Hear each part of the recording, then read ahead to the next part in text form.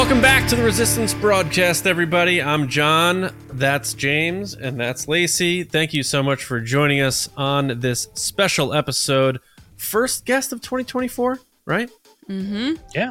Yeah. So we are so excited because we have a filmmaker, self-proclaimed Jedi, New York Times best-selling author, writer, director, nerd, Kyle Newman is joining us in just a few minutes.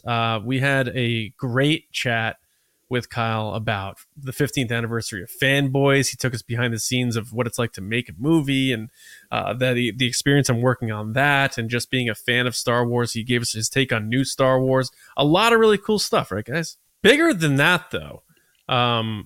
Breaking news. I don't know if anybody's aware. I didn't get to answer. Well, before you even answer, happy birthday, Lacey Gillerin, and welcome back. Thank you, guys. What everybody doesn't know, I've been working this till my birthday. No, I'm kidding. Happy 33rd birthday, Lacey. I'm actually 27 today. Yep. Maybe 26. I might be wrong. Right. Just kidding. No, it is my birthday. Yes. It's a good day. I've learned to not overhype my birthday because you just set yourself up for sadness. But it should be a good day. I mean, I got to talk to Kyle today on my birthday, and that was pretty awesome, which I thought I've seen FANBOYS a while ago, and I just rewatched it for this interview, and I thought it was a fun movie, but I was more excited to talk to him about Star Wars because I've seen him over the years at celebrations and working on different things.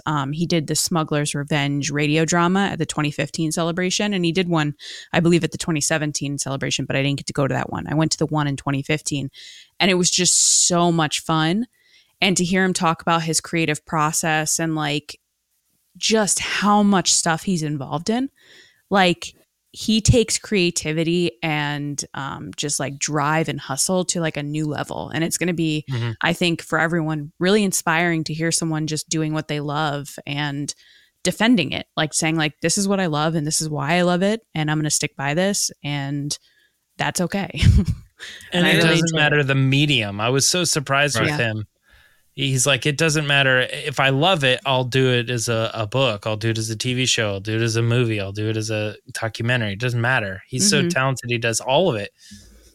Yeah, it was really awesome. It was great. And, you're going to catch a lot of things in this interview. We go for about an hour. We were originally just going to set for 45 minutes and we just had such a great conversation with Kyle, and he had so much information, so many stories to tell, but he may be responsible for one of the I'm not dead character moments that is buzzing around Star Wars fandom. And he also may for years some pitches that he has for Star Wars movie ideas. So it's a really great chat. We hope you enjoy it. Happy birthday, Lacey Gillerin, Gilly, as I call her around here. But enjoy the interview, and we'll see you on the other side of it.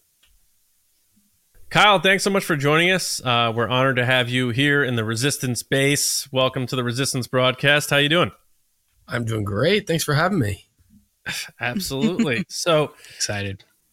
To kick things off, we timed this because of this. The 15th anniversary of FANBOYS. So as I get older, I'm 41 now, I feel like years go by quicker and time differentials just don't make sense to me. The Phantom Menace being 25 years old doesn't make sense to me. So for you, FANBOYS 15 years, does it feel 15 years for you? Or do you feel I just filmed that thing? What's going on? In some ways it feels like yesterday. In other ways it feels like 15 plus years. It's because we were making it longer than 15. It debuted 15 years ago. So I've been with it for 20, and that's a long time. I'm almost 48, so FANBOYS has been a huge chunk of my life. It took a few years. The first time I ever heard about FANBOYS 2 was 1998, and I was a student at NYU, and I read about it on Ain't It Cool News, and I was like, oh, I want to watch that movie when it comes out. Flash forward, 8 years, and I'm the one making it. It was crazy because at that point, it wasn't a period film. It was a movie set in 1998 that Ernie Klein had written a script and was trying to make for maybe $100,000 in, with friends in Texas. And gradually, Matt Pernicio, one of the producers, became attached to the script, and Ernie, and we all became friends. We all just started working together to bring this thing to life. So it has been a very long journey. So, but I look at pictures, we were just reminiscing, all the cast, and everybody's still really tight, and everyone wants to do more Fanboys. But it feels like yesterday. It's crazy. And I'm still pleased that people watch the movie and feel something from it, that it resonates with people, that the heart of it is translatable no matter what year it is. It's not about the VFX. Yeah, they're talking about Phantom Menace, but there's some truth in that dynamic between friends, the camaraderie. You can see yourself in the different characters. That stuff, I think, is what holds up, and that's what's most important. Yeah, absolutely. And I was reading something about it recently where it was there was a couple different versions of the movie, but the storyline of the cancer victim, is that, to me, is like, this is what makes the movie, honestly, in my opinion, because you go through the whole movie as just watching it just as friends, doing their thing. And that's part of the storyline. It's kind of the motivating factor. But when you get to the end of the movie and the way that it ends, it means so much more than just like, spoiler alert, but like him beating it or whatever. Yeah. I think it lands the movie in your memory as like, oh, I thought that was a fun movie. I didn't expect to be like, oh, this is like serious, and I'm going to remember this movie for the rest of my life, Yeah, well, that's good that it has that power to resonate. You never know when you're making something if it's going to land or not. I just knew that we had really good actors, and there was a really nice bond, genuine bond between them as humans and as friends, and that was hopefully being captured on screen. The story originated from Ernie, whose mother had cancer, and he started conjecturing what would happen if I didn't live to see Phantom Menace. There was a lot of buildup to Phantom Menace. And so it came from a very real place of fear. And at one point, though, I think in one of Ernie's scripts, Linus was faking it. He's like, I don't really have cancer. I just knew you guys wouldn't get out of bed and come with me. Oh, wow. And I was like, that can't happen. It has to be real. And then when the Weinsteins took over, even after we tested the movie and it did great, he tested like really, really well. It was one of their best tested movies here. And they still were like going after this elusive, like 95 in the top boxes. And that would have really ruined the movie. They were like, well, let's take cancer out. Maybe that'll get us over the hump. Maybe it's the cancer that's a downer. So let's get it out. And so they were contemplating with all these different versions of no cancer, or he's joking about cancer again. And I was like, oh my God, you can't undermine the truth of a story. Right. Like 100%. The audience will feel ripped off if you get to the end of this journey and he's like, I don't have cancer. Oh my God, it would be so terrible. So they tried a version like that. They cut a version like that. Yeah. Because the movie and the movie was originally supposed to premiere in 2007, and then there were changes and delays, and it didn't come out till 2009. Now, a lot of times on our podcast, we talk about the movie productions and the TV productions and how things change, and things are happening, then they're not happening. And I know a lot of our listeners often question how those productions go. Can you talk about that a little bit, of like how much work goes into a production, how much that changes over time? And it's not, you get the story, you shoot it, and then it's done. You have to do reshoots, you have to add, take away, stuff like that. There's so much development. There's so much bartering too. Like a scene like the Mantina got me 2 extra days of shooting, because Harvey Weinstein, if you put the Mantina in and these guys have to strip at a bar, I'll give you extra days of shooting. So you're like, oh God, the movie, I don't have enough days as it is. So I have to write a scene and put this in here. There's a lot of weird irrational deal making with people. It's like if you were to go, your pet needed surgery and you just took it to some people that are like, sure, I like animals, I'll operate on your pet. That's what it feels like making movies with most studio people. They're not trained. Right. In the art of storytelling. They're not versed in it. They didn't study it. I think it's a strange time when film is just a thing. People are like, well, I like it, so I guess I can do it. They just fall into this career. And I mean, let me give you a hint. Let me give you like a couple of movie titles, alternate titles for fanboys that we saw 100 posters of. Fanaticoids, My Greatest Adventure, Trippin' with an apostrophe on the N. There's a poster of Dan Fogler and Jay Baruchel dressed like Tom Cruise in Men in Black doing that whole thing in the Pentagon room. There's one with Linus just eating pizza. There's another one with Linus with a video camera. Do they even eat pizza in the movie? No, and there's no video camera either, but that was big. Kids filming themselves in a movie. Like, let's just put it on the poster. And they were trying to obscure his face because he's the one who dies of cancer. There was 100 posters. They didn't know. They're like, we want something simple. Something that speaks to the fans. Something like Wedding Crasher. We're like, fanboys. And they're like, no, Fanaticoids. Like, it was like unbelievably stupid. You can't even write what it was. You're just like, please put that in email so in 20 years I can show people how silly you are. So you probably feel for these studios that we're hearing now that are shelving projects. You probably feel for that because you're like, man. I do feel for that. But ultimately, you know what? There's a reality to it, which is if I want to create art that I own, go write it. If it's poetry, if it's a painting, I can paint. I'll go do that. I am working in an industry that needs a lot of money. These people are benefactors, just like artists in the past and the Renaissance, or whatever. They had to have a benefactor. They paid for them to live and work. They own the movie, you know? They own fanboys, so they could do whatever they want. They could ruin it.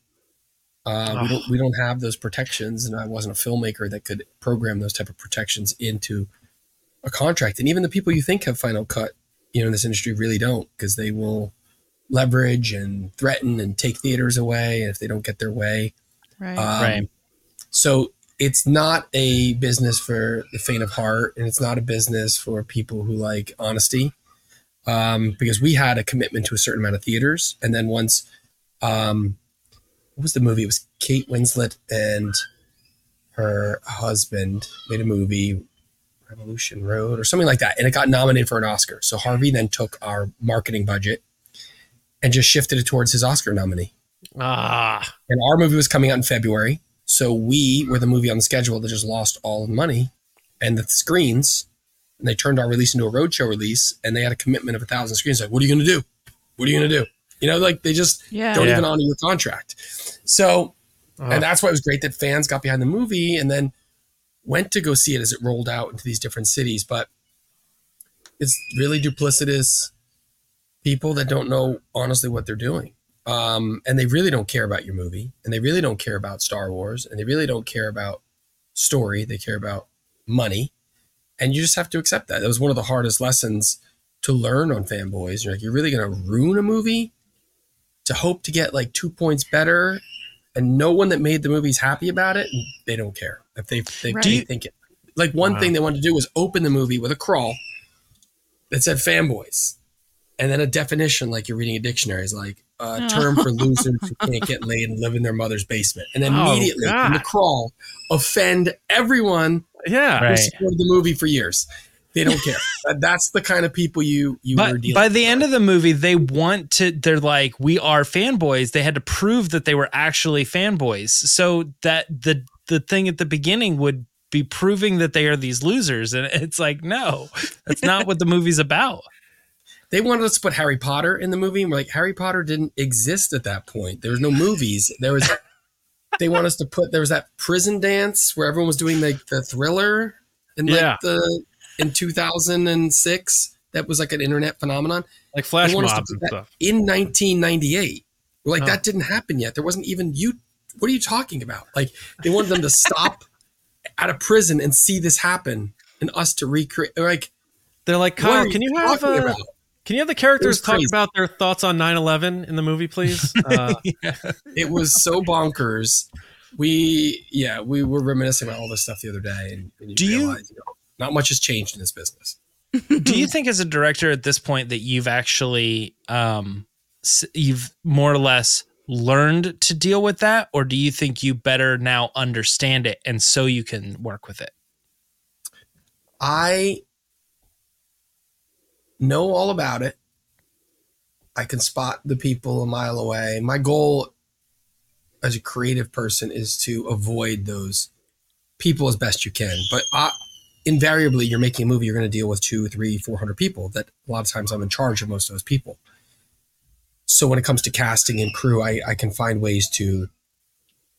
You're casting the character of a person, or even an actor. I want to cast a good person who I want to spend months with, not necessarily who's perfect. If they're a pain in the ass, I want good people, and that will yield a better product and a better set and a better community.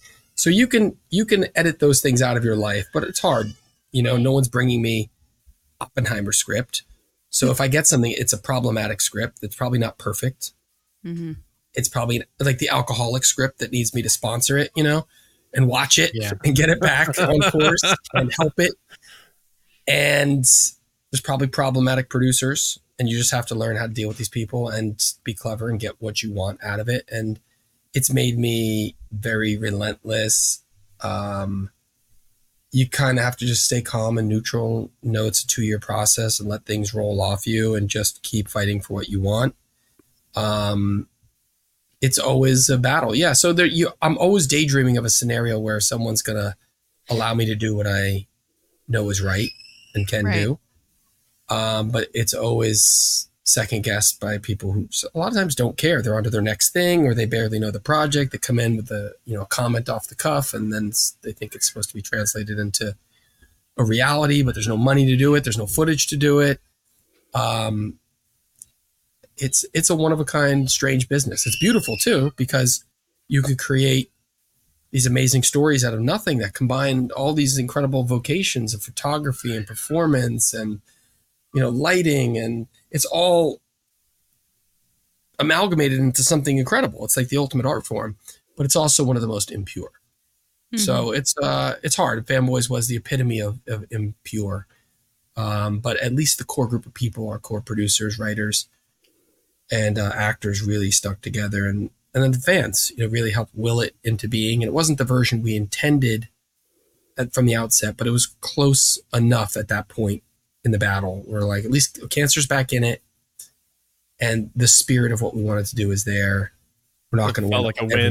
Battle. So as much as you could win, it was a win. Yeah, because there's over decades, dating back to, Empire of Dreams or what have you, George Lucas saying the exact same thing you're saying. And from a huge movie perspective about how studios were taken over by these businessmen, and then they were the ones telling people what they thought people wanted. And that has just continued on through today. So you could watch a 30-year-old clip of George Lucas talking about this. And I don't know if it's history repeating itself or history just being history and continuing on. That this it's even gotten worse. It's gotten worse since then too. George actually had our back on the movie, and when the Weinsteins came and wanted to make it R-rated, he said absolutely not. You have a contract that says it has to stay PG-13. When they wanted to take things like Cancer out, he backed my cut. He's like, no, whatever Kyle wants, do that. He was like really cool about that. He fought Harvey because he knew the pain of this stuff, dealing, what he had to deal with THX and American Graffiti and everyone doubting him. No one believed in him in Star Wars. Wow. He felt and lived that. And that's what shaped his career. That's why he went to San Francisco to get away from these people. And ultimately, look what he did. He was able to fund his own movies, $130 million movies. He's the ultimate independent filmmaker, and he has to answer to no one. I heard a story the other day that he got all his friends together up at Skywalker Ranch, and they showed him a cut of Phantom Menace. And at the end of the movie, everyone was like about to give him notes. And he's like, no, it's done. Don't talk to me. Like, he didn't want, everyone thought, you're going to cut this, you're going to change this. He's like, nah. That's the life. Why? He made it. He's like, no, I made the movie I wanted to make. So, all right, thanks for coming. I love that. That's, for better or for worse, he earned that. He spent his money to get there. He put his time in, and he created an opportunity for himself to do that exact movie the way he wanted to do it. So that's why I have such great respect for Phantom Menace and the prequels, and he did that all in the spirit of innovating the industry too. Yeah, no doubt about it, and clearly inspired you to be, I assume, to become a filmmaker. I mean, people like even James Cameron were inspired by George Lucas, which is like bananas to think about. But it sounded like the Weinsteins were like, they wanted you to make like another Road Trip, like literally the movie Road Trip. And it's like, that is a very, it's a hard R. It is surface level. There is friendships, but there's not that moment that your characters have at the end of the movie that you're like, man, I wasn't sure if this movie was going to hit me in the chest, and boom, it just did. But the idea of the road trip and the adventure and stuff, and especially like this day and age where like, look at us, the four of us are talking virtually, and people do work from home, and people hang out because they don't want to leave home and they want to stream their movies and all this stuff. Do you feel like when you like look back at this movie now that it offers something more than it maybe did then, because people aren't taking the adventure anymore? They aren't rallying their friends and saying, let's go do something. No matter what age you are, I feel like it's something to yearn for when you see these group of friends pile in this crappy van and have the time of their life without knowing what's going to happen. Even seeing a group of friends hang out at a comic book store, or a group of friends going to visit a friend at work at the a video store or something, yeah. Or a group of friends playing in Hutch's carriage house video games, Mm-hmm. I guess all of that seems strangely foreign now. Now the kids would just play remote from their bedroom, and they wouldn't hang out together. They'd have headsets on and they'd be, lost. I'm glad you said carriage house, by the way, instead of garage. Yeah, the road trip. I don't know. I really noticed that too. Yeah. Would people do a road trip now? I just don't hear as much about that. I don't see people posting their road trips. If they do, it seems like an extreme novelty as opposed to the norm. Right. A lot has changed in the landscape, especially fandom, the landscape of fandom since the movie came out, and especially since the movie was set in 1998. Right. And there is a greater lexicon of the breadth of fandom is just so much more vast. The Harry Potters and Transformer movies and Lord of the Rings and Star Trek Rebirth, and it's just endless, all the franchises that have sprung up in fantasy and science fiction. Now we're in the Dune era. Back then it was really Star Wars, Star Trek, and then you had those lower tier Farscape, Babylon 5. Oh yeah. Crap. Like not my favorite. Like I'll watch it, but like Space 1999, like it was like a really low bar. It was really like Buffy was like the other kind of fandom at that time. Really. Yeah. When it came to television and science fiction, there was really nothing. It's a very rich time for us now. Comparatively, you look at it and you're like, oh my God, every week is another show that looks like they spent $200 million on 10 episodes. And I don't have the time of the day to watch it, but I guess we're in a lucky time. I don't know. Or is it yeah, too do you much? think it's gotten worse, or do you think it's gotten better for fans? Like, are fans more spoiled now, or do you think they dive in deeper and hold on to their fandoms tighter than they did back then? It's casual now. I think it's casual. There's fleeting fans. There's fans that like, there's a lot of transients through fandom where people, they're not going to stick with it, but it has a moment and they're there and then they're gone again. Right. Because there's so many things to jump to. It's almost like if you compare it, I guess, to like people and their dating habits. It seems like people can never settle because there's so many options. It's endless options. That's a good point. Yeah. And now you have endless options in terms of your fandom, and no one's just stays in one deep lane. I think it's attention span too. Due to social media and everything, our attention spans have gone down so far. I think Gen Z on average, their attention span online, I think is 3 to 5 seconds. Or like 1.3 seconds that you have to catch their attention, or they move on to the next thing. It's created also a very subpar style of filmmaking and editing. There's patience is gone. It's style over substance in a lot of instances where, the editing isn't even motivated by logic or emotion. It's just to create energy. And energy isn't really an emotion.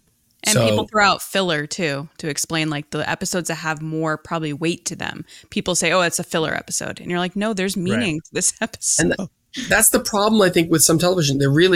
Some of these things are 2 or 3 hour movies that are then decompressed into 5-6 hours because they can get more mileage out of their investment. They're not really worthy of the...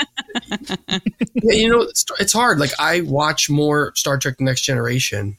Plug your ears, people at home. it's still a superior show to anything Star Wars has ever done on television. It's just like, that's like home. That's like comfort. The camaraderie, the well-written cast, the simplicity, especially in an era of the world where there's supposedly no conflict, there's no backstabbing, there's no thievery, there's no cheating. They still manage to find great, intriguing stories. And I feel like it's hard. Star Wars struggles with coherency, some of this stuff. It's just like, it needs, some of these scripts need a second draft. You're like, I get what you're trying to do, but did anybody take it home for the weekend and work on it? Because I have no idea what the hell Ahsoka and Sabine want. Who are they? I haven't seen them in 10 years. Give me, like, Andor's so well written. That show starts and you know what makes every character tick in a minute and a half. That scene they get, I know who they're about, what their idiosyncrasies are, what they desire, what they fear. I get it. I watch Ahsoka and I'm on the 7th episode and I like it, but it could be better. And Ezra turns to Sabine and he asks her for an answer and she's like, it's complicated. And that's your opportunity to actually explain. Oh my gosh, that moment. Mm-hmm. And instead she just says it's complicated. And what I wanted to do was, start that show and know that she didn't want to train her because she was afraid that she would be a monster. And she spends the next 8 episodes teetering on the edge of being vengeful or being dangerous, and then showing that she has a responsibility to be trained. But it means nothing if I didn't know in the outset what her fear was in training her. Mm-hmm. And there's like no payoff. It just kind of is flat. Like when Ahsoka goes into the World Between Worlds. And there's this beautiful episode with Hayden Christensen, who's the best. Mm-hmm. I love that guy. And I'm so glad he's back. And it's this amazing episode. And it's like pulls on the heartstrings of everything. And you, if you loved Rebels and Clone Wars, you're just like, this is all converging. But you get to the end of it and you're like, what did she learn? She wants to live. Like you watched Empire Strikes Back and Yoda says, it looks like what's in the cave. And he's like, only what you bring with you. There's like poetry to it. And there's weight, or he do or do not, there is no try. That's a life lesson. You take that with you the rest of your life. I'm sorry, Kurt. Mm-hmm. But you know what I mean? It's incredible. What did she learn? What was her deficiency? What was she afraid of? She was afraid of dying? I don't know. I mean, I guess on a mythological level, I interpreted that as not so much the message, but that was her acceptance of the fact that she was the sister, because you have the bird that follows her everywhere, and she survived the battle with Vader, improbably, in Rebels. And they use the iconography of that same bird. And I think that was her acceptance of and she was imbued with the blood of the daughter, right? The sister. And maybe it was her acceptance of that mythological archetype in the Star Wars universe. Like if Anakin is the balancer and the father that he didn't want to be or didn't accept that role of, she, by her being saved in that way, became intrinsically linked with that role. And then her emerging from that is her accepting of that role. But it's too intellectual you have to feel something. So then when she gets out of that void, the first thing she does when she falls out of space into another galaxy, lands on a planet opposite the guy who just said, I'm done and I give up. This is not my fight, and gets rid of his learner inexplicably in the previous episode. Then he picks up a saber and they fight, and you're like, oh, she's going to exemplify what she learned from Anakin. No, she just does. I don't even know what she did. They just have this nonsensical fight and then things move on. Like that's where you then learn. It's the visual manifestation of what she learned in the World Between Worlds from Anakin, or her own inner lesson. So I think these moments were missed on a basic level. It ended up really strong, and I loved the journey, and it looked beautiful, but at the same time, it could have been better. And Andor is such a well-written show, but also everything can't be Andor. It's not, right. That's a very special show. Not everything can have that tone or that texture. Mm-hmm. What are your thoughts on the volume and how when it first was introduced with The Mandalorian, and it seemed like fans were like, this is incredible. They're film in camera and all this stuff that Favreau brought in from Jungle Book. And now it seems the tide has turned back again, where they see Andor and upcoming Acolyte, which is, you know, filmed on real locations and real sets. And that clearly looked way more theatrical than the claustrophobia of the volume. Where do you lie with the technology and the need for it and all that sort of stuff? Sorry, my computer's dying, so I'm texting someone to bring me my charger, so I don't leave here. But I love technology. Technology is it's different paintbrushes. You'd be out of a charger if you didn't have technology right now. There's so much fear right now with AI, and AI, like I don't necessarily love it, but I don't hate it. It's inevitable. We wished it to be just like an iPhone. We wanted this, now we have it, and then we curse it. Like there's a point, you can't be Luddites about it. We have to embrace the technology that we will into being. And this is one of those things, these technological innovations. And, you know, the volume is really like a modern version of, you know, rear projection. And you can just do it on the fly. I love the fact that you can light something and get the real color of the reflection in their eyeball. And you can, you know, have that light wrap around them rather than just the green screen that's going to. You can change your background a lot faster than even rear projection as well. And it's there. And I always found it funny, you know, when you have these Shakespearean actors that are used to like black box theater griping about George using, you know, wall extensions and green screen. You're like, dude, shut up. You're a Shakespearean actor standing on a stage pretending you're in a castle and you're in like Macbeth. There's nothing there. You can show up on George's set and pretend you're in a castle and there's nothing there, and he's going to put it like, relax, you know? It just seemed very rich to hear these complaints from people. Let the guy be innovative and put faith. And, you know, I had an argument the other night with somebody about Phantom Menace. They're like, that movie's so plastic, it's all digital. And you're like, no. There are twice as many model effects in that film as any other movie in the history of cinema. And they're like, no, there's not. And then you're like, look at this set, and I'm showing them pictures. Like, that was a model? Oh my God. And it's because they sold the movie as digital that we bought it that way. And they sold the Phantom Menace as, we're going back to props and real. When really the whole third act of that movie was a video game cut screen. There's not a single thing that was physically there. But we were told, because that one little creature was paraded out on stage, that everything was going to be puppets. And you mean Force Awakens? Force Awakens, yeah. It's how we sell the movie. Yeah. And we were in the middle of, you know, reading all these stories in USA Today about it's the most digital movie ever with digital characters. Come eat the digital movie, you know? And then it really was a model fiesta with all the best model work in the history of movies on display. So he didn't really get into the set extension stuff until Attack of the Clones. I mean, he was shooting in these beautiful palaces in Italy, and when he was making Phantom Menace. So I find a lot of, you know, hard physical beauty in that movie, despite, I think, what people want to attribute to it. And I love the technology as long as you're using it in a way that makes the story better. I don't like shots that fly impossibly through, like, you know, I love Lord of the Rings. Fellowship of the Ring is incredible. But those shots where it flies down into Isengard and it's these impossible, super fast camera moves that feel like video through doorways and stuff. Yeah. Mm-hmm. Yeah. And you're like, they go down into the lava and all that. Yeah. Has such a great texture. And you're using this tech that takes you out of the movie. If the whole movie had that style, then I'm like, perfect. But if that was a movie, I didn't almost need those shots, you know? So I like it when you apply the technology that fits the tone. And with Mandalorian, considering its scale and how they were making it, there's great Star Wars innovation. Star Wars should be synonymous with innovation. It should be groundbreaking. Everything George didn't just do enough to make money. He always pushed the boundary on what he was doing. Right. Even Phantom Menace reshoots. He didn't shoot it in film. He shot it in digital so he could know what he was going to do for Attack of the Clones.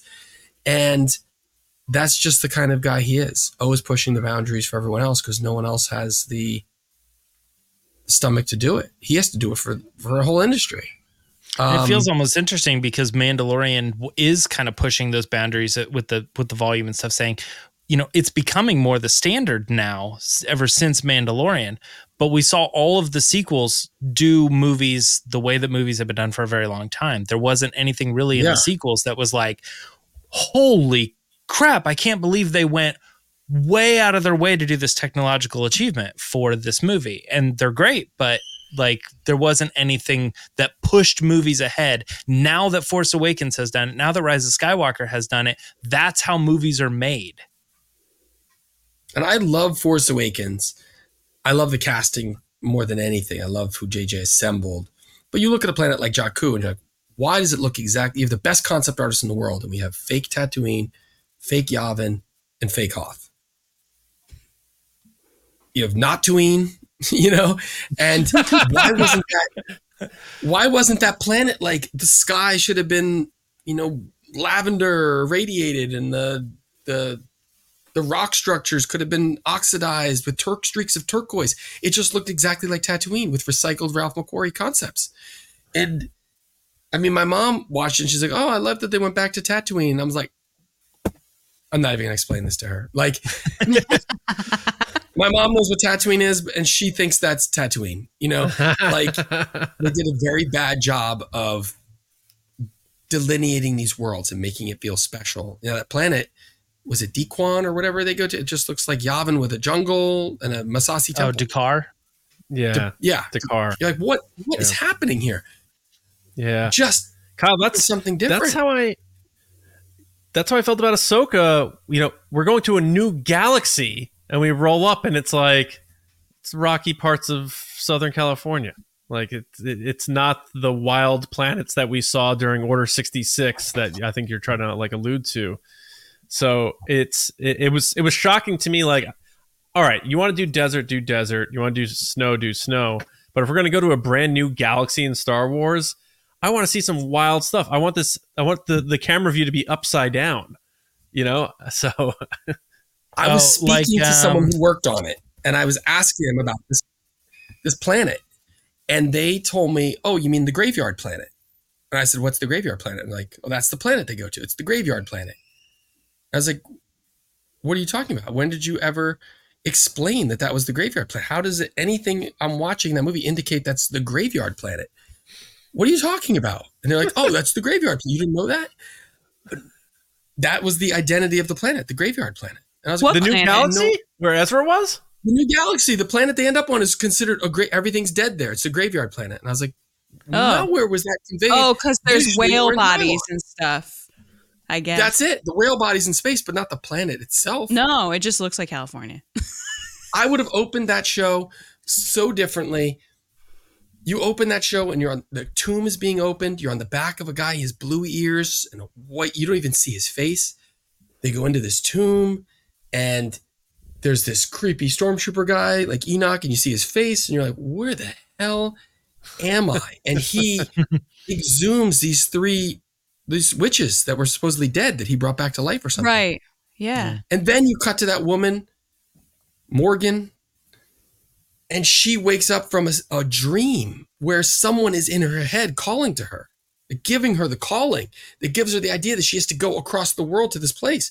So you don't even see Thrawn, but you're like, what is happening? Where am I? What world am I in? Yeah, and lean into that horror aspect. And instead these two people show up on a ship, and this guy is like, I'm going to teach these Sith a lesson. Get on the ship. Come on. He lets them onto his ship. Right. Yeah, exactly. What self-respecting admiral in the Republic fleet would let a ship that he thinks is Imperial land on his ship to give him a talking to? Big mistake. Some of it was nonsensical. And you're like, oh my God. Well, you like a lot of the nerdy stuff, because I saw you have books you wrote about D&D, and you're working on, correct me if I'm wrong, but according to the internet, you're working on a documentary about Dungeons and Dragons as well. Obviously, yep. Stranger Things, massive hit based upon this game those kids are playing, Dungeons and Dragons, and I think the Chris Pine movie recently too. Right, and I think it might have introduced a new generation of kids into that. What are your thoughts on that phenomenon? You know, aside from Star Wars, something like Stranger Things, where they're talking about spin-offs and stuff. Is that something you would want to dip your toe in because you clearly have a passion for D&D? Like, what do you think about that stuff? Absolutely. And I think what's great about new Star Wars is, despite my deep gripes that I can talk to with you people, because you get it. We all have our gripes. I love it. I watch all of it. I am glad that we have these entry points for new fans. I think it's great. I just want the best version of Star Wars because it's my favorite thing in the world. So if I think it could be better, if I think they could have taken a week to write a better script, then write a better script. And I guess what? As a fan, I'm allowed to sit here and be honest and tell you that on a craft level, those elements were subpar and these other elements were great. And I'm always going to keep it real when it comes to Star Wars. I love Star Trek. I love Stranger Things. I love Lord of the Rings. I love all of these things. Harry Potter. I'm a huge fan of the world building. I'm a huge fan of the communities that spring out of them. With Dungeons and Dragons, I was fortunate enough to, I wrote a history book on it called Art and Arcana, and we've done 2 cookbooks. One of them became a New York Times bestseller. We're trying to create more of a lifestyle around Dungeons and Dragons. One of the cookbooks became a cooking show. And we wrote another book called Lore and Legends, which came out at the end of last year, which also looks at the phenomenon of modern D&D and how it became a phenomenon again via things like Stranger Things and streaming and Critical Role and these communities and these throwbacks that helped resurrect a game that was, for all intents and purposes, dead. It's an analog game. Why is an analog game thriving in the digital era? Why are people getting together with pencil and paper doing Dungeons and Dragons when they have endless computer games at their fingertips? And it's about community, face-to-face, camaraderie, sitting at a table, family, friendship. It's the things that a lot of these other things don't give you, like just raw video games that have, they make you feel endless, but they're not. They have digital borders somewhere. Whereas Dungeons and Dragons, the role-playing game, is endless. You can go anywhere, do anything. No one's programmed an invisible border somewhere. You will never reach that border. That's your imagination. That's why that game is special. I'm trying to do more in the world of Dungeons and Dragons. I obviously would love the chance to work on some of these other things, but if it doesn't work out, I'm doing my own stuff. So, and sometimes that's more fulfilling. As much as I love all these things, I also know they're hard to make. They're hard to work within the parameters of, say, Lucasfilm or Disney. They're hard to work on something where everybody has their expectations.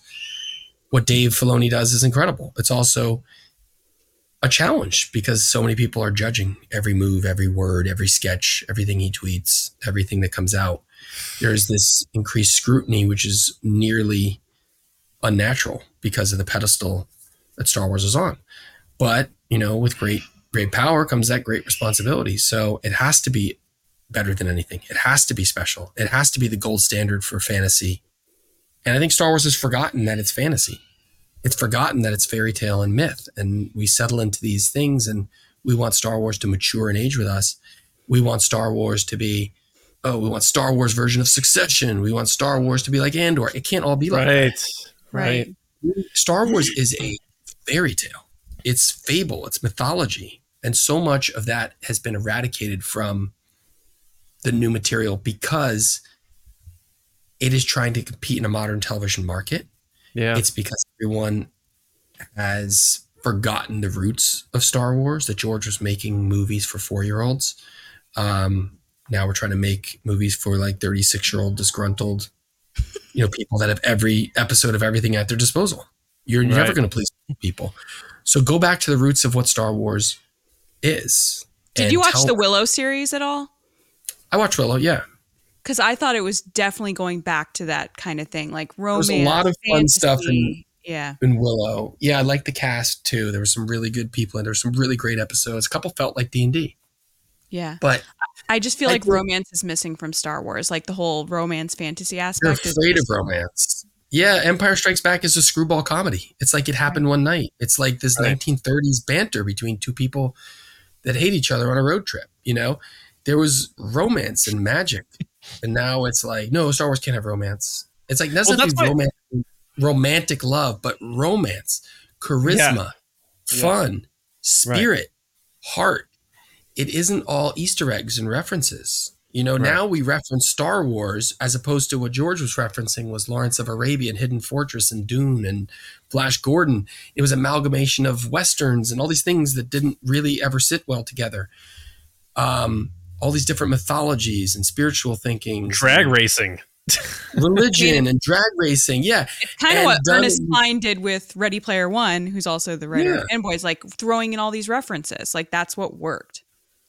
And so now we're at this place where I think Star Wars, what we're getting is like Star Wars cover band.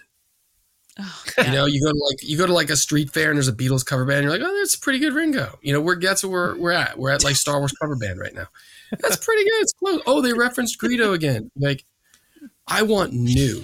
I want someone to come in, hopefully me, and break the mold open and tell new stories that people you watch and go, I got to the end. Oh my God, that's a Star Wars film. It has all these tropes now that burden it, makes it inescapable. And what you have to capture is the spirit. You don't have to capture, this is a version 2 of this clone trooper. This is version 9 of this TIE fighter. I agree. I'm cloned out. Man. Yeah. It's too much, you know? Yeah. Strip it all away and get back to what it is. The spirit of what it is. Tell me a new myth. Can I ask you this, Kyle? Have you pitched anything to Lucasfilm?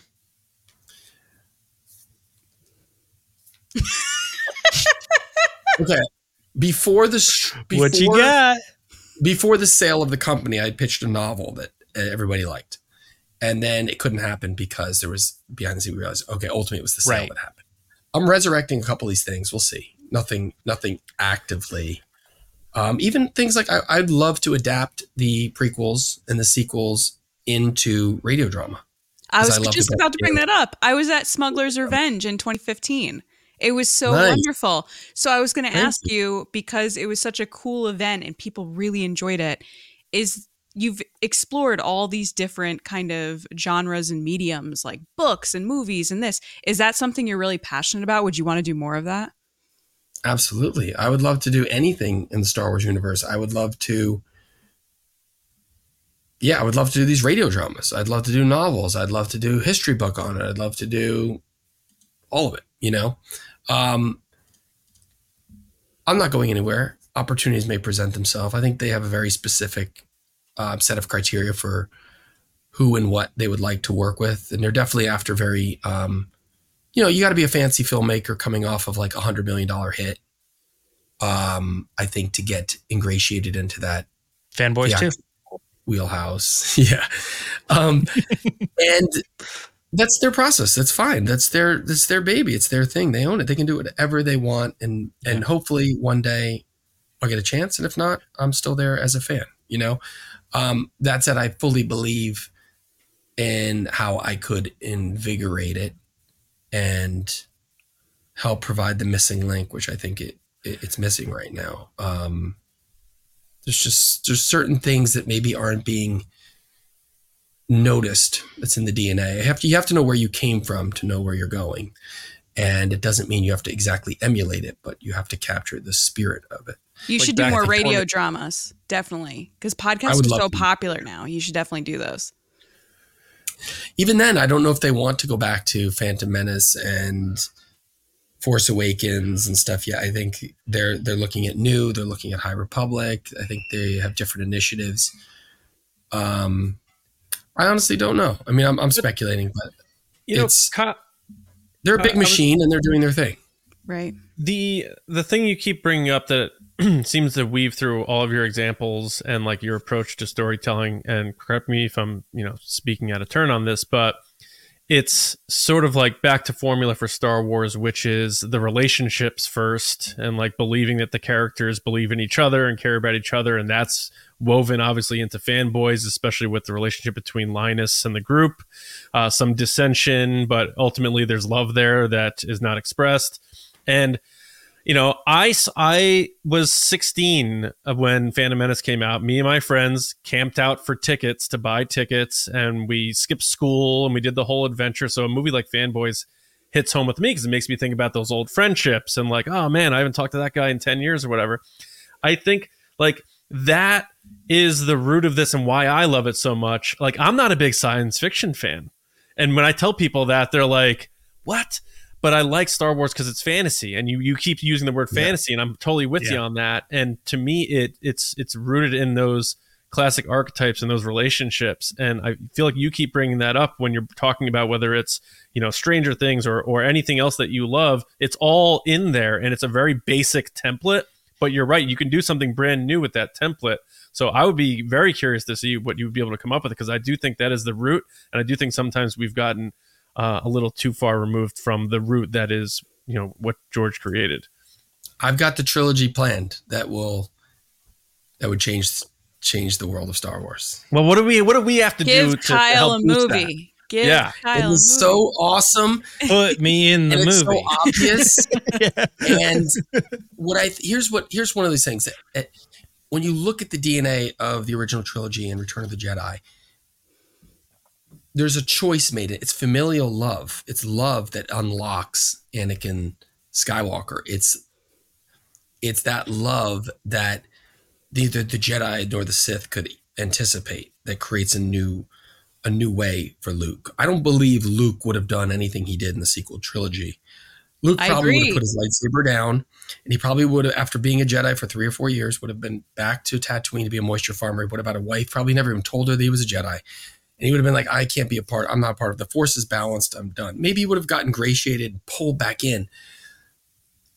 But the choices they made in The Last Jedi were subversion for the sake of it, not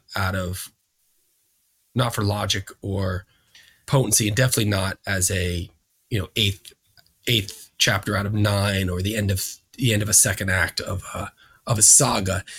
It didn't make any emotional sense, I 100% agree. It was a well-made movie. It just wasn't a great chapter 8 because he's a really filmmaker. The love that I feel out of the sequel trilogy is more like Han's love for his son, Carrie, Leia's love for the son, or even Rey in some regard. Like, it's debatable of the romantic stuff, but she obviously cares about and continues to even push Luke to be like, we gotta save him. We gotta do something to bring Ben back. She has this love for him in that regard. I think Rey is that Daisy Ridley, that casting, fantastic. I'll watch anything with her in it. Adam Driver's super special. John Boyega was great. I love the whole cast. I just felt like some of those elements were misused as it went on. It didn't mean I didn't, I still enjoy and watch the movies, but they were very fascinating choices to me. And then I thought about them, meditated on them for a lot, and then challenged them and realized, I don't think some of them were the correct choices. And as evidenced by the turn the brand has taken, when you look at Star Wars toys, it's not the same. We went from like being number one boys toy or number one, action figure toy in the world prior to Last Jedi to not even like top 20. I mean, nobody wants a Luke goes to kill himself on a planet action figure. Nobody wants a Luke goes to kill himself birthday party. I mean, Kyle, I left that movie for 45 minutes and was silent. I was silent after that movie because Luke is my childhood hero from 2nd grade. And I left that movie being like, I feel like my life's over like right now.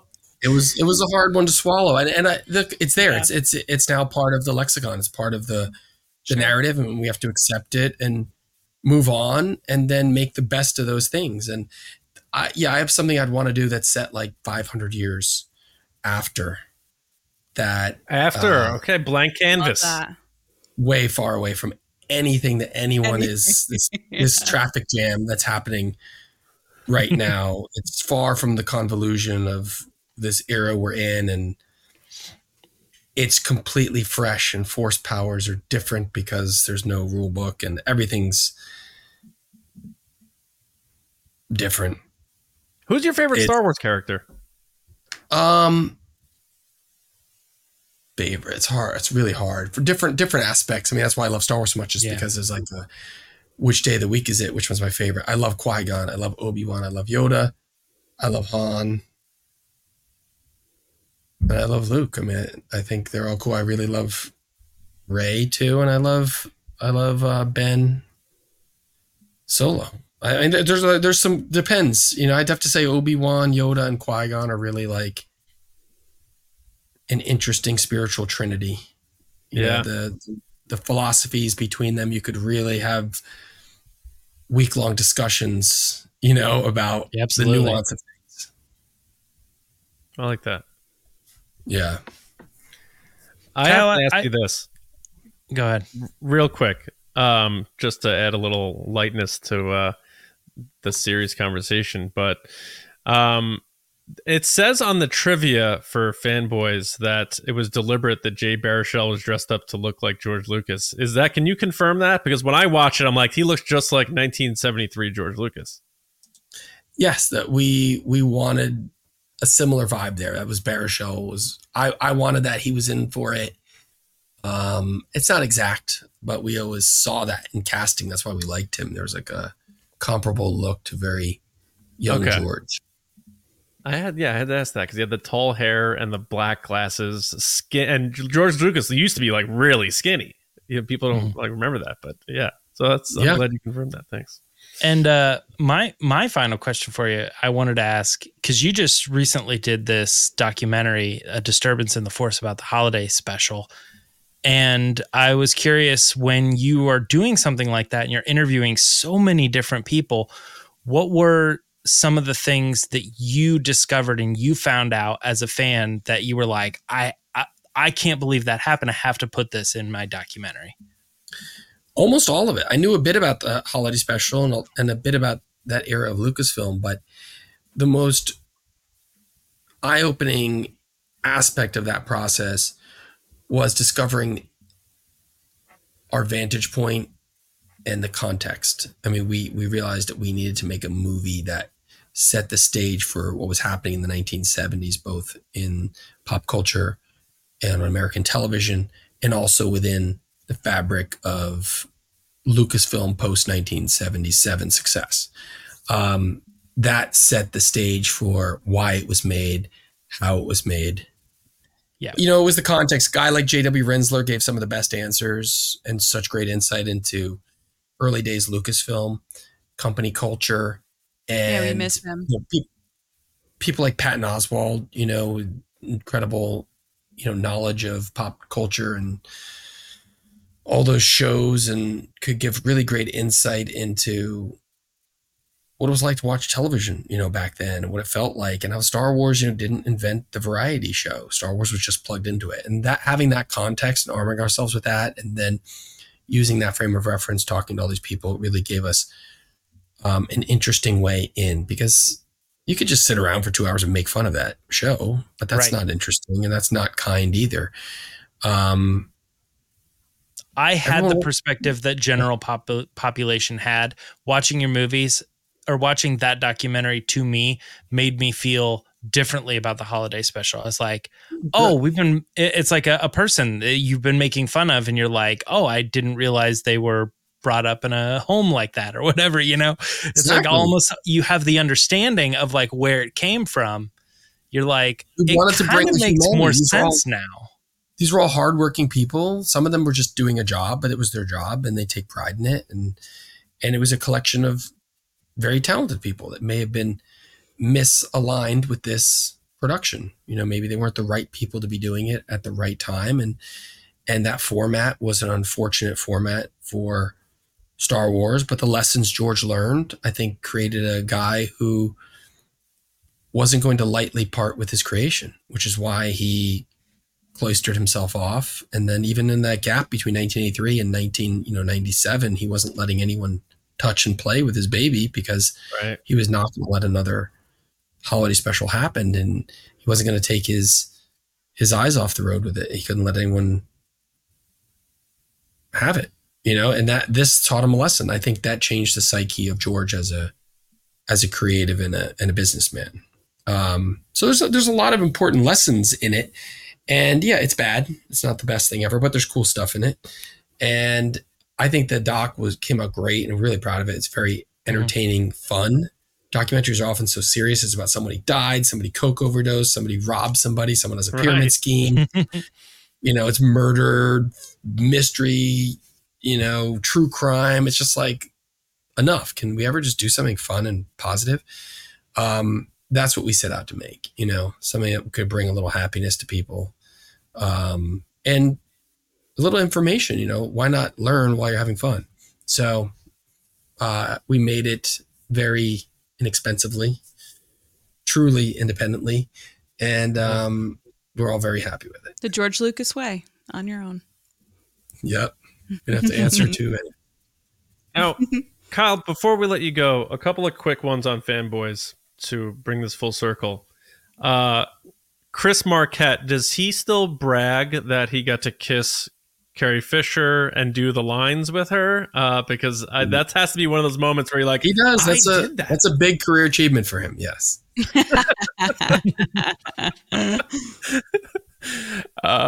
And then I wanted to ask you about, you had Billy D and Carrie Fisher in Fanboys. Any highlights from working with them that you could share with people that they may not know? I mean, it was such a cool, special time. I think before Carrie Fisher came down, I had a couple phone calls with her. We talked for an hour or two at a time. She was just telling me all these stories about, her marriage to Paul Simon and George bringing her these Irma, these buns on her 50th birthday, and just all these. She was a colorful person, and she was very sweet, and she, was a great storyteller. Billy D, again, super creative guy with this long history, and I got to have dinner with him the night before we shot, and then my friend, one of the producers' birthday was the night after we shot, and he came out to dinner for his 30th birthday, and it was just a really fun storyteller, rock on tour. He could just talk, and they were all William Shatner could not believe that. He said, "What's all this about Star Wars and Star Trek fans not getting along?" I was like, he's like, "Why are you making this up?" I'm like, "No, this is real." And he's like, "No, you're agitating it." In a fun way. He's like, he thought it was this was fiction. We're like, "No, this is the rivalry." And he's like, "Oh, all right." And yet he fights with people online now. Yeah. Yeah. So I don't know if he was living under a rock or whatever, but he thought that was all new and novel. That he was in the rivalry. shadows. In your movie. So it was, it was when I look back, I'm like, wow, I've gotten to work with all these great people. And then Ray Park was in it. It was Darth Maul. And, I've gotten to know Mark Hamill. He's awesome. I got to direct Samuel L. Jackson. So I got to work with him. There's so many people I've realized I've gotten to work with in the Star Wars universe. Wait, Kyle, is Mace Windu dead? We've been talking about this, and he's been talking about this. I think he's dead. You want to know why he's talking about it? Because when I was on set with him, I said, "You're not dead." And he's like, "Explain this to me." And I explained it to him, and I said, "Darth Maul was cut in half, man. What are you talking about? You lost what? You fall off a building? You couldn't land that?" And he was invigorated. I was like, "You're alive. What are you talking about?" And then he wanted it's your fault. So he wanted to then do the voices in the animated shows. And I was like, "That's you. You can't let other people do that." Good. I put the idea in his head before they were doing shows or anything. So it's your fault. All of it. That's what I'm It's saying. in the news all the time. It's in the news all the time. Because if Darth Maul's going to come back with a really stupid arachnid body, why can't Mace Windu come back? Why does Darth Maul have an arachnid body? It doesn't even... What's your pitch for he comes back? The show's announced tomorrow. What's the show? Look, I have to think about it a little bit, but he definitely doesn't come back with a spider abdomen. Just give him the 8 legs. Why did he have to have the Earth spider butt? It's weird. There's some weird stuff. He can come back, but he didn't have to come back as such. Everybody comes back in Star Wars, Yes. and the Emperor comes back in a very mean, merciless kind of way. He can't be defeated. So of course Mace Windu's still out there. What did he lose? Right. He lost his hand and he fell out of a building. Soft landing on a canopy. Every week someone gets stabbed in the gut through the heart in Ahsoka and they come back. The Inquisitor came back in Obi-Wan. He was murdered in cold blood and he's up. Every single person just gets up. Two people were stabbed in the gut. Yeah, Reva got stabbed by Reva Vader as well in Obi-Wan. Yeah. You can't do that once, let alone twice in a show. Sabine, she gets stabbed. Lightsabers don't work as well anymore. I think that's what we're realizing. Mace Windu is totally fine. The sabers are set to stop. All right. So in closing, we're looking at, this is what our job here is to get this going. We have Kyle Newman's going to do the Mace Windu pitch. We have the trilogy coming up. and some Stranger Things D&D stuff. So we'll try to get the buzz out there going and get people behind it because I have a standalone Star Wars movie too. That is all right. So that's 4. Okay, fire. It's a one-off, like nothing.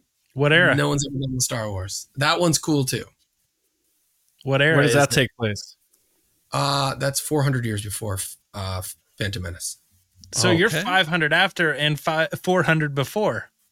It could be 3. Yeah, it's in an era where only Yoda is mentioned in dialogue. There's no characters. You want to be the bookends on the shelf of all the Blu-rays. That's why. I see what's each one. The reason I'm picking, it's not arbitrary. There's a very specific reason, and especially the one in the future. There's a reason. The Force manifests and speaks and produces what it needs in order to help usher in eras on its own. Wow. It gifted us a virgin birth in the form of Anakin, and I don't know. Like there's a certain things happening throughout where if you had a balanced society,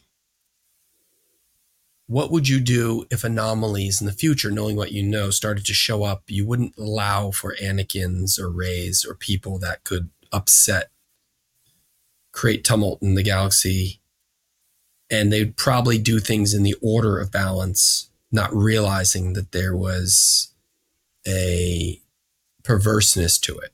And the Force may have to react in a way where the Force wants to be broken free and wild again, not necessarily balanced. Oh, that's interesting. And predicted. It wants to. You have to start with a big idea and then figure out where it is from but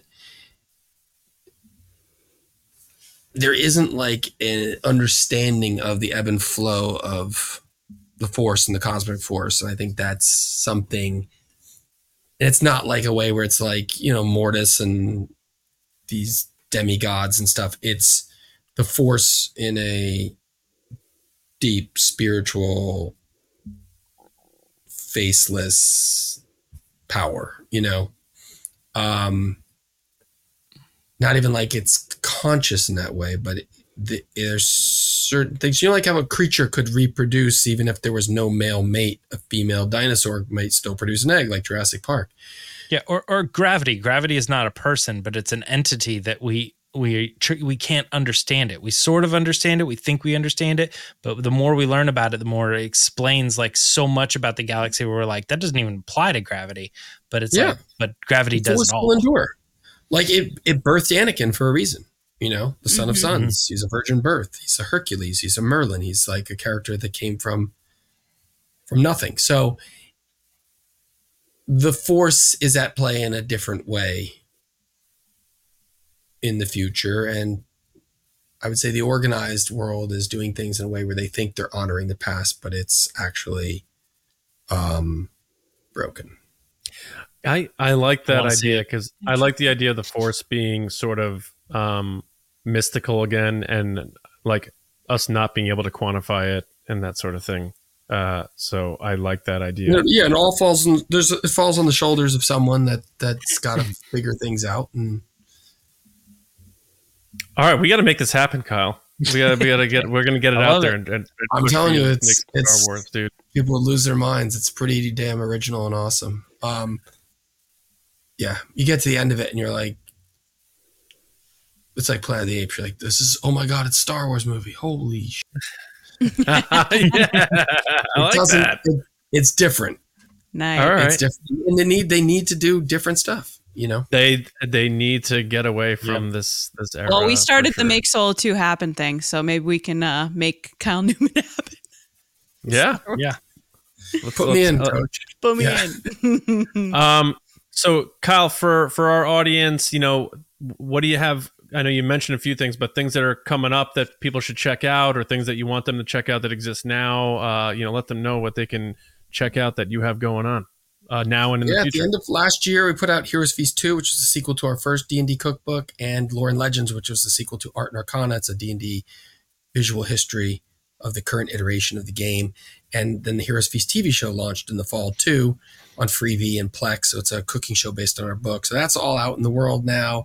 I have the D&D doc, which is coming. It's on the 50th anniversary, 50-year history of Dungeons & Dragons coming later this year. And also the Disturbance in the Force is now on VOD, but that'll be coming to a streaming platform probably around May the 4th. So keep your eyes peeled. And there's just a lot more. I'm working on some new books, graphic novels. There's another venture that's happening soon in the world of coffee, pop culture coffee, a lot of cool IPs. That announcement's coming in the next couple of weeks, and that stuff's coming next month. So there's some different things in the works. All right. Booked and busy. Yeah, I'm trying to stay busy. Well, I gotta say, it's been a pleasure to have you on. You're easy to talk to, down to earth for someone who's done a lot in that business. And thanks for shedding light on how things work and also having some fun with us. And hopefully you're down to come back on and nerd out with us in the future. Maybe after Acolyte, during Acolyte, something like that. We can get into some Dark Side Force talk.